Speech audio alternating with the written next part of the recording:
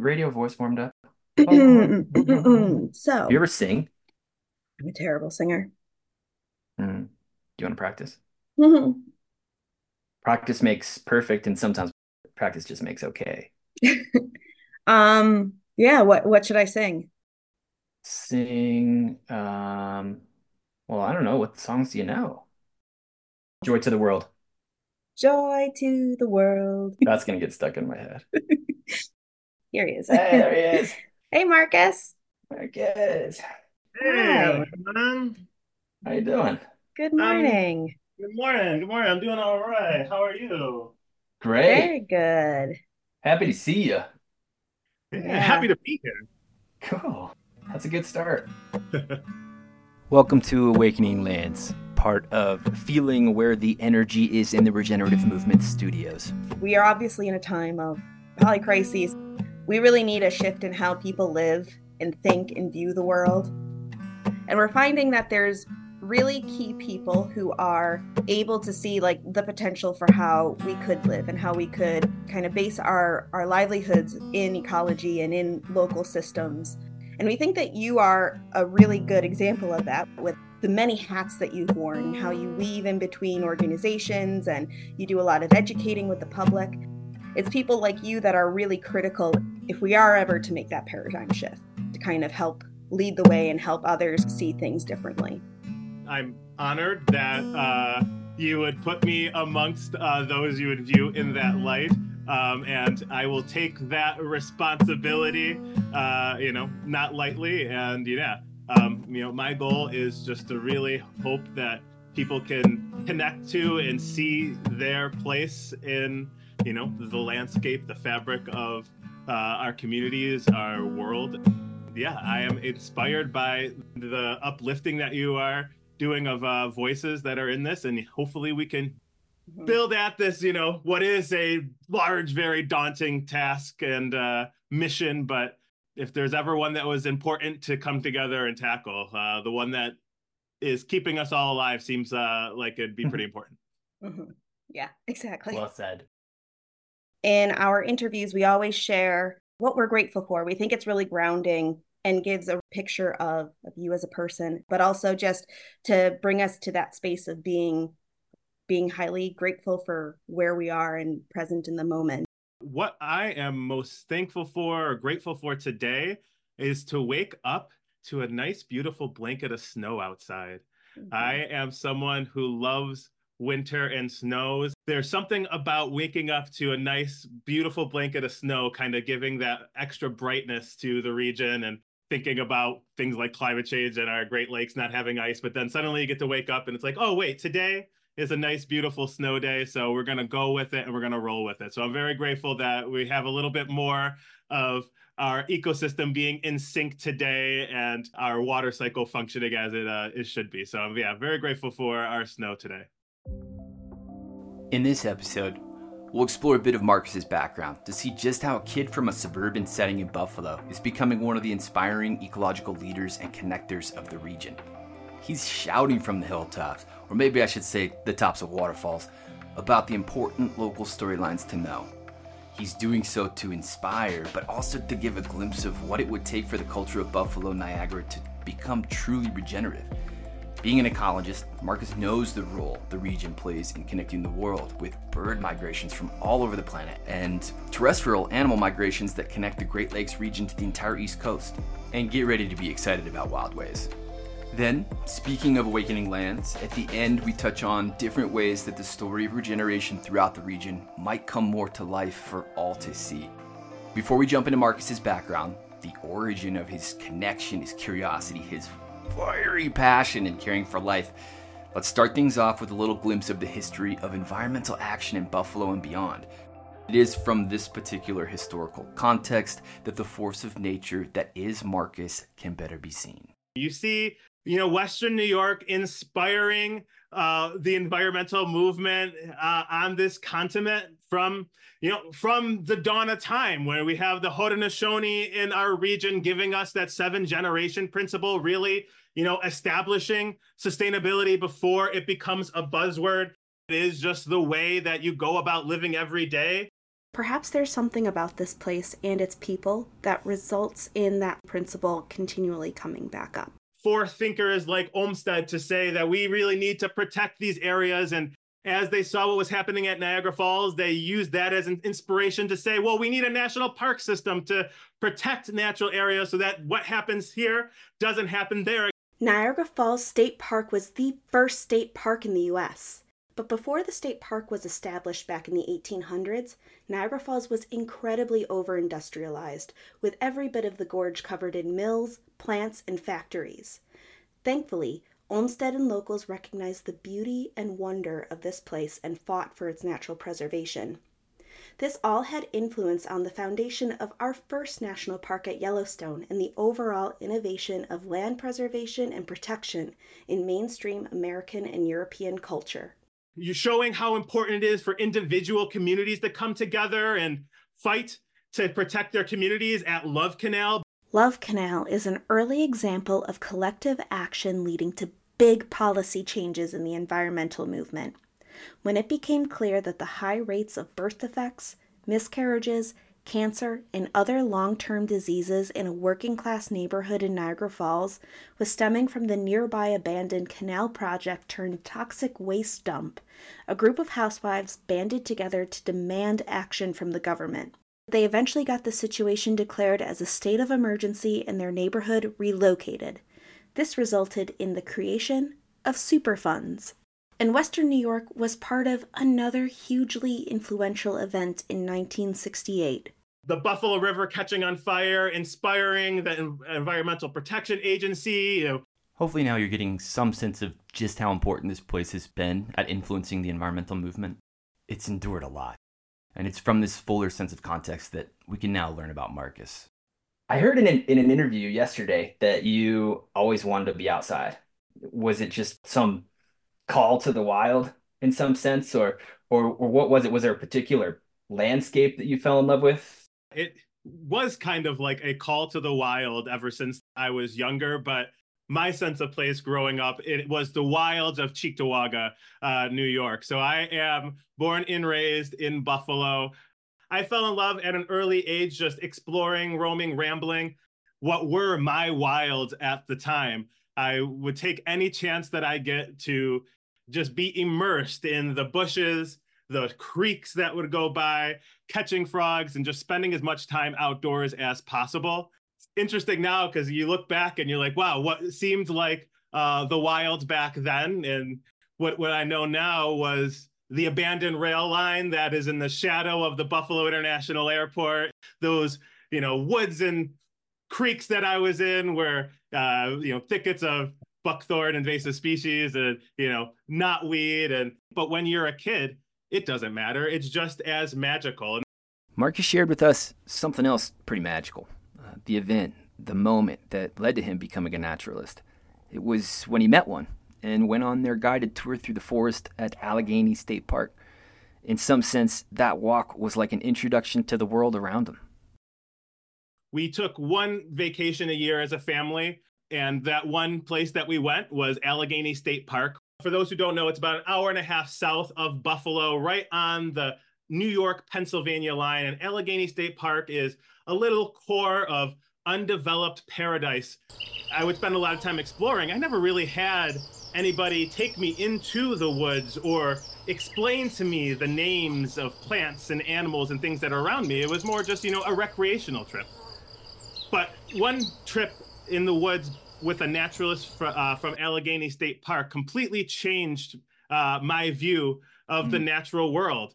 I had somebody take me off trail and we went. Hold on one second. His phone's ringing. No worries. I had somebody.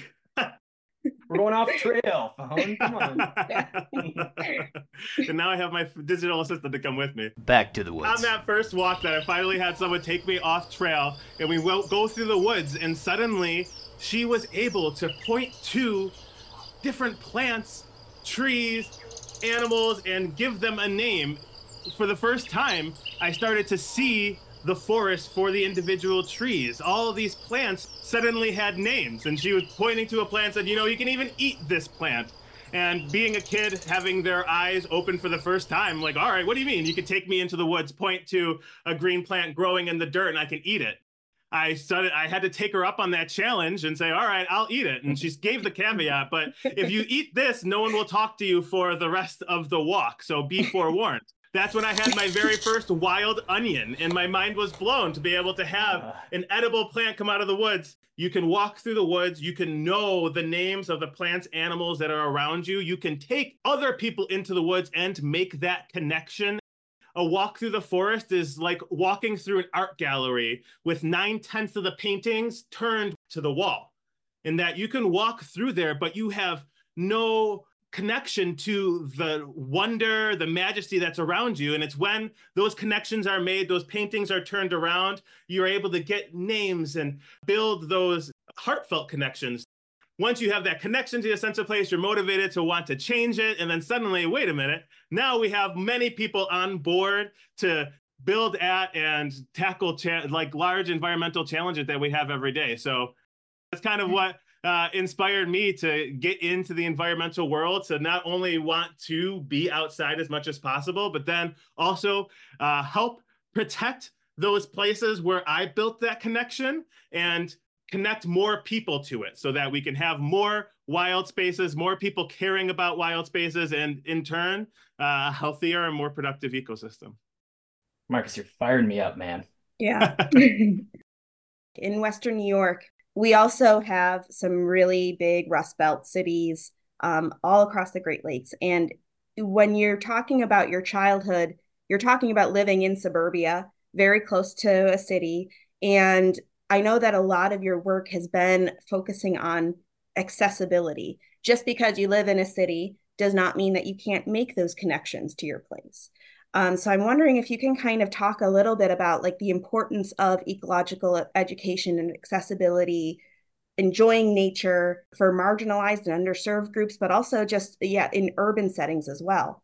Could you kind of share a little bit about that?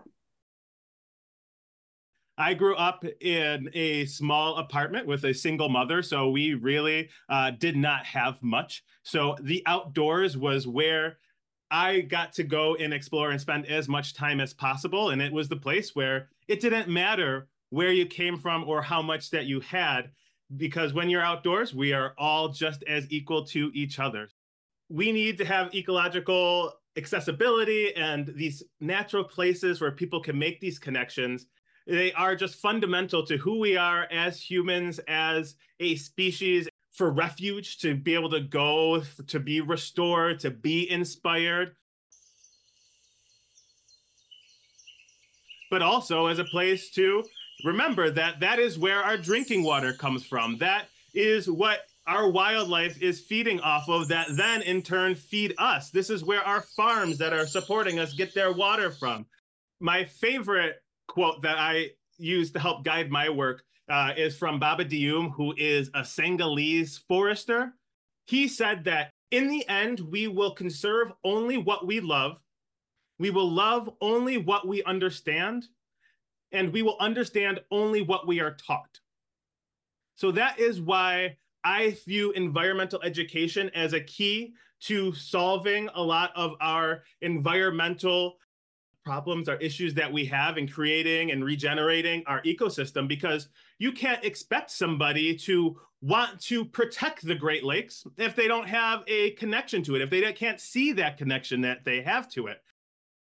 Yeah. And, with all of your experience in ecological education, in being somebody who provides accessibility, I'm wondering, is there any particular inspiring story that you carry with you of providing accessibility to someone who didn't have it and seeing their worldview change? Being able to take students out, before our walk, they told me, Mr. Brown bird, we have red bird, we have blackbird. That's what we have for birds, which is great in that, you can see that variety, but to be able to take the students 10 steps behind a high school and see 13 different species of birds, give them names and show them that, right here in this stream that goes right past your school, past your house, you have birds that are connecting to the Arctic, to the neotropics, and just seeing their eyes open up and say, whoa, wow, we have all that, right here. When you walk with your blinders on from home to school and back and forth, you don't necessarily see that, oh, that creek is suddenly part of, the largest freshwater ecosystem on the planet. And Marcus offers these sorts of moments of inspiration, deepenings of understanding, connections to nature on a regular basis. That's what he does. One place he does so annually is the Birds on Niagara Festival, which happens next month, actually, in February.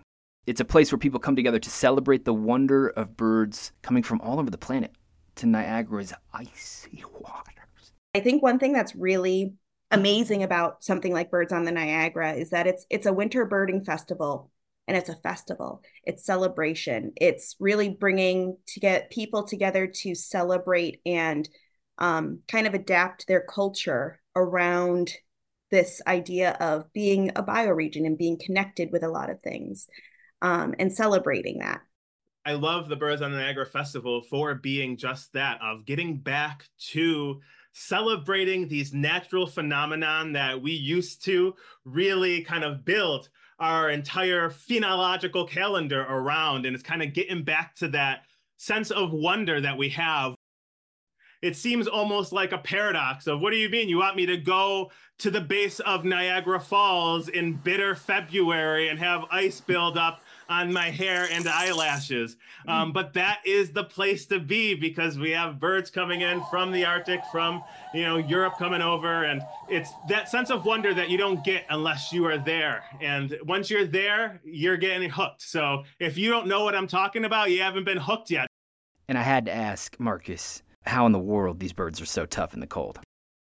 Yeah, I mean, they have a different biology than us, so it is impossible for a human to think in the mind of a goose waking up on a frozen lake. And how haven't your feet froze off and turned into blocks of ice? That bird biology allows them to have their countercurrent circulatory systems that allow their core to maintain temperature and not lose it to the outside. And you think about a bird, and when you see it, you're really only seeing the illusion of that bird. You're seeing all of those feathers that are covering it and really concealing how small that bird actually is. So when you see that duck sitting on that ice, they have those layers of guard feathers, flight feathers, those insulating feathers. So they have their big old jackets on when they're hunkered on that ice, and their circulatory system allow them to preserve their heat. And that's part of why I love the festival, because it instills that wonder of, how is that snowy owl just out there bobbing on the ice all day long and having the wind, ice, and snow at its back all day long? But how they're able to do it, I think, helps build that wonder and say, all right, well, that gives that kid that inspiration to answer that question of, how did that duck wake up on that lake and not freeze? And suddenly you now have a budding ornithologist, you have a budding ecologist and biologist. So these festivals and the sense of wonder, I think, are what help inspire that environmental conservation. We then asked Marcus the role that something like Birds on Niagara plays in helping us all to understand what's happening to the planet. You start to see, once you got that connection, that love, then it's, all right, well, where are we with, the birds on the Niagara? And how has that changed over the course of history, over the course of millennia, over the course of the last couple of decades, or even the last couple of years? And how can we use this festival to inspire that next step of, well, we have these birds here, or we used to have these birds here. What is the next step to keep them here, or to keep this ecology functioning? That's a really good question.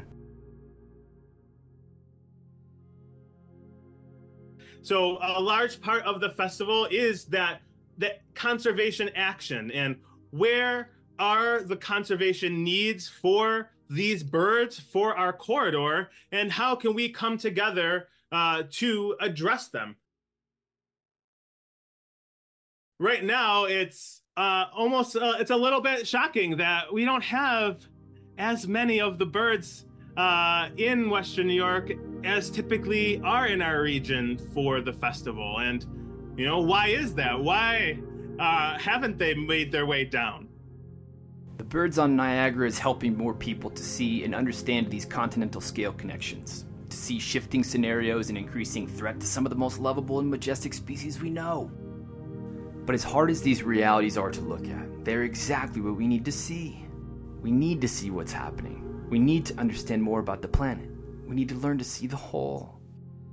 Being a place where these connections are so apparent, a place where people can come to get those tangible connections to the poles, the North and South Pole, to other continents. I have a sense of pride and how, festivals like Birds on Niagara show it, and how we have a mission ahead of us now to connect to not only those flyways that birds are able to migrate through and make those connections to, but what about those terrestrial connections that we have and we are a link to here in Western New York? We have the Appalachian Mountains coming up all the way from the south. And here in Buffalo, those animals, those wildlife, those plants that are moving along those Appalachians, they have their connection to the Great Lakes, to the Adirondacks, to the Finger Lakes, the Boreal Forest. What I'm excited to be working on is how can we build those wild ways?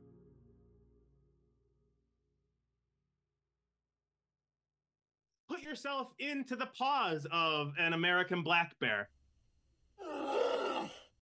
And go back 500 years before there was European colonization on Turtle Island, and imagine that you were a black bear living in what is now known as Western New York, and you're going about your daily life. You could have a range that could stretch tens to dozens of miles, up to 70 miles you could roam and ramble.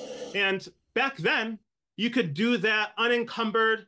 All of these other creatures could migrate and move through our landscape unencumbered and freely. Fast forward to today, imagine that you are a black bear in the heart of Allegheny State Park and you wanted to travel up to Lake Ontario. Imagine how treacherous that journey would be today. The highways, the human developments, the communities, and how fragmented our ecosystem looks like in Western New York, but really across the United States.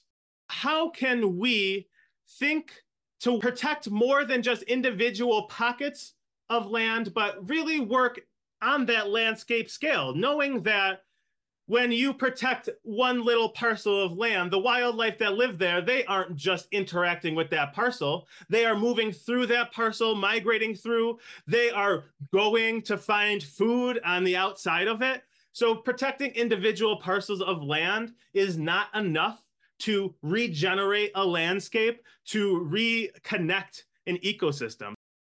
So what we are doing is we are building on the Eastern Wildway concept put forth by the Wildlands Network, which is a nonprofit organization that mapped out the entire East Coast and said, if we were to protect half of the East Coast for wildlife protection, wildlife habitat protection, left the other half to human development, human cities, communities, where could we do that strategically and build upon already protected and intact areas, and then also build corridors, linkages, or connections from those big core areas to each other to allow that wildlife to move, migrate as they once did, and to also migrate to adapt to climate change, because our climate is changing and animals, wildlife are only going to have three options in order to deal with that change.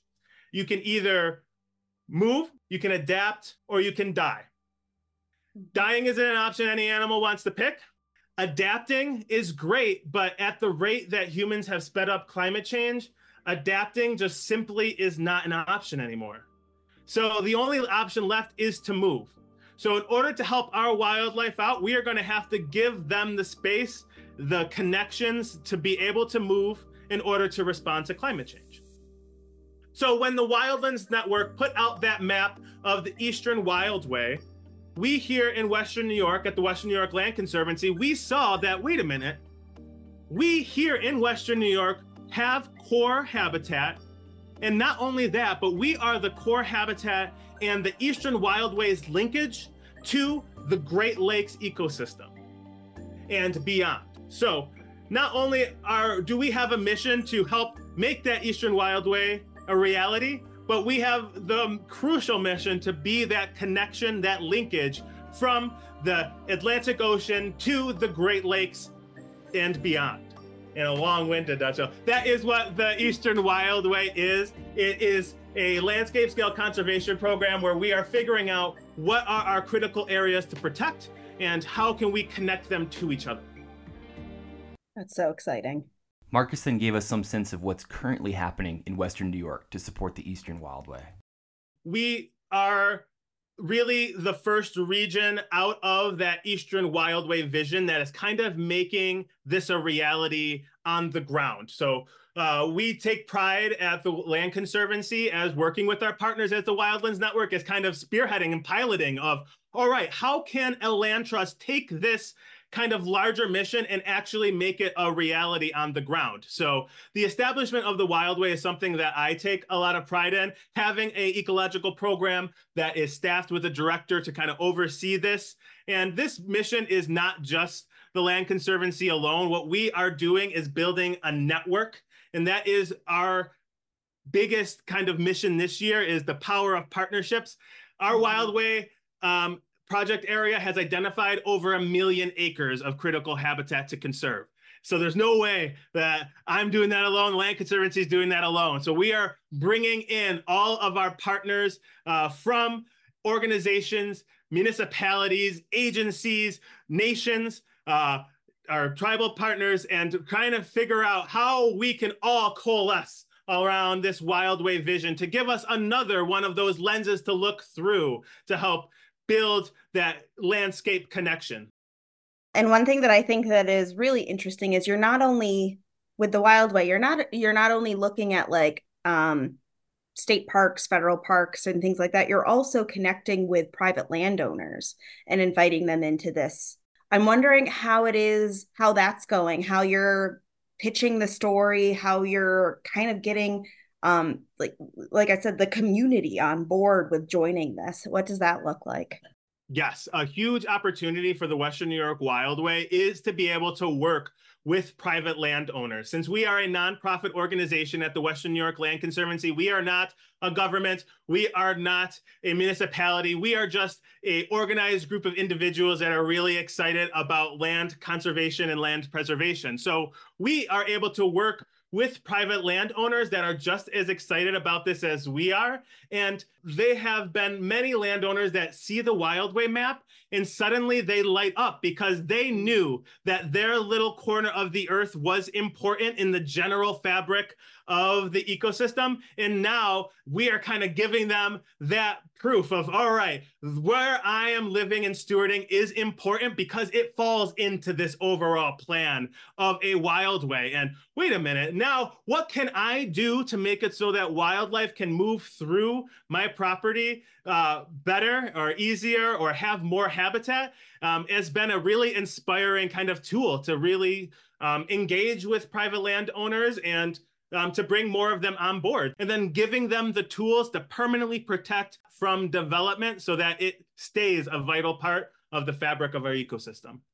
Inspired by seeing a story of landscape scale regeneration that people could get behind, I then wondered if there were more stories of local regeneration that were widely shared. So what's your sense of storytelling around the regenerative movement locally?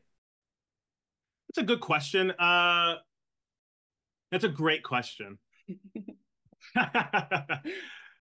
It's because I guess in my mind in Western New York, I don't necessarily see one regenerative movement. I see a lot of individual kind of movements. We're a place of many communities, organizations, kind of networks that don't necessarily have one big coalescence. We have many different coalitions. So the storytelling for each one is a little bit different. And that is probably, one of our strengths is that, we have so many different organizations working on different principles of regeneration and working towards these concepts, but is it necessarily one movement? I think it does have a lot of opportunities to kind of bringing together one coalescent story. But there are a lot of, opportunities. We have groups like the Western New York Environmental Alliance that kind of brings groups together with that environmental lens. I'm building a Wildway partner network. We're going to have our Wildway lens that we're building. So we have a lot of those individual ones, but we have a lot of work probably to bring them all together to have, one regenerative movement. But we are a movement of many movements here in Western New York. Curious about your thoughts on separate organizations that are oftentimes fighting for the same funding, the same resources. Do you see any potential for like groups in this area to start to become more aligned, where we can kind of start focusing and interacting a bit more pro-socially and supporting each other's work? Like, what do you kind of think about that idea? And I know that that's kind of like an ideal situation, but just wanted to hear your thoughts. That is kind of what I'm building right now with our Wildway Partner Network, is building the space that has all of these different points of view coming to the table. They all have their individual missions, but where are the ways that those overlap and that we can really build out and move forward together and really make kind of those connections at the get-go so that natural collaborations happen. Mm-hmm. Absolutely. Yeah, and what we've been learning over the last couple of years, really, in tracking the bioregional movement, being a part of a lot of different conversations, is that one of the things that we've seen elsewhere that is holding that space at being the center for that is community art. Do you have any examples of community art that's at that scale? I wonder if you're aware of anything. It's a great question. I mean, I think that we could always, use more art. The thing that came to mind for me is kind of more of the storytelling side of artistry. And one of the projects that came out of our region that I'm very proud of in the last year is that we just had an episode of PBS Nature that was filmed right here on our Niagara River corridor and Niagara Falls.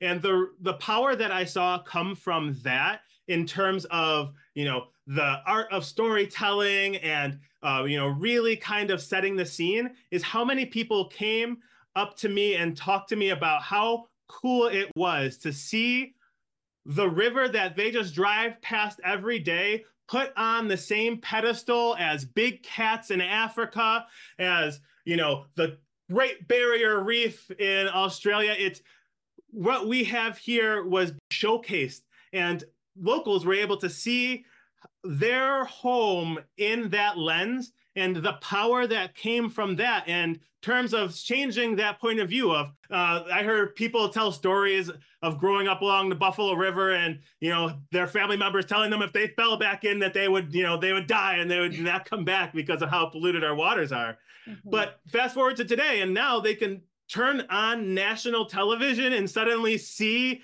that Niagara River being showcased for the natural wonder and beauty it is. It suddenly turns into, oh, wait a minute, that's not just that background river that comes to the forefront. And, oh, wait, how can I play a role in this, be a part of this? I want to be on the river. I want to be on a boat floating on a kayak in the middle of the archipelago on the Niagara River. So that is what comes to mind when I think of, all right, how can we use art storytelling to change the hearts, minds, and attitudes of people who live along the Niagara River, along the Great Lakes? It's the art, it's the storytelling that kind of reawakens that, or reminds you of where you are in the sense of place, and it's very important.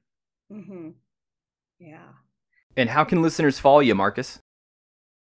I encourage everyone to take a look at our Western New York Wildway. An audio format doesn't do it justice, but we have our entire map of our project area up at WNYLC.org/WNY Wildway, and you can take that lens of being a black bear in Western New York and just seeing how our landscape has been fragmented, and then seeing what an opportunity that we have for building a more connected, protected landscape here in Western New York. So I definitely recommend everyone checking out our Western New York Land Conservancy website, WNYLC.org.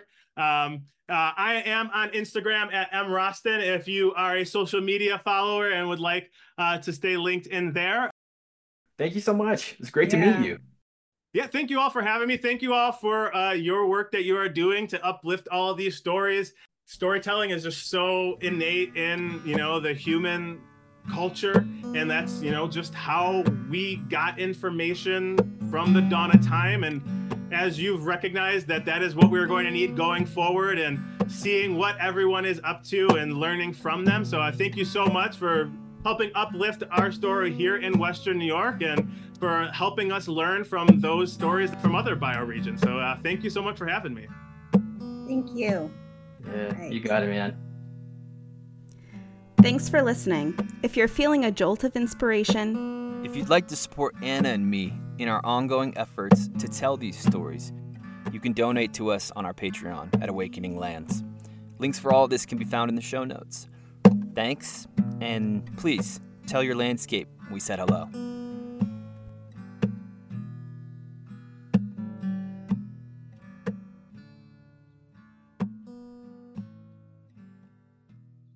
Marcus, you're firing me up, man. Yeah.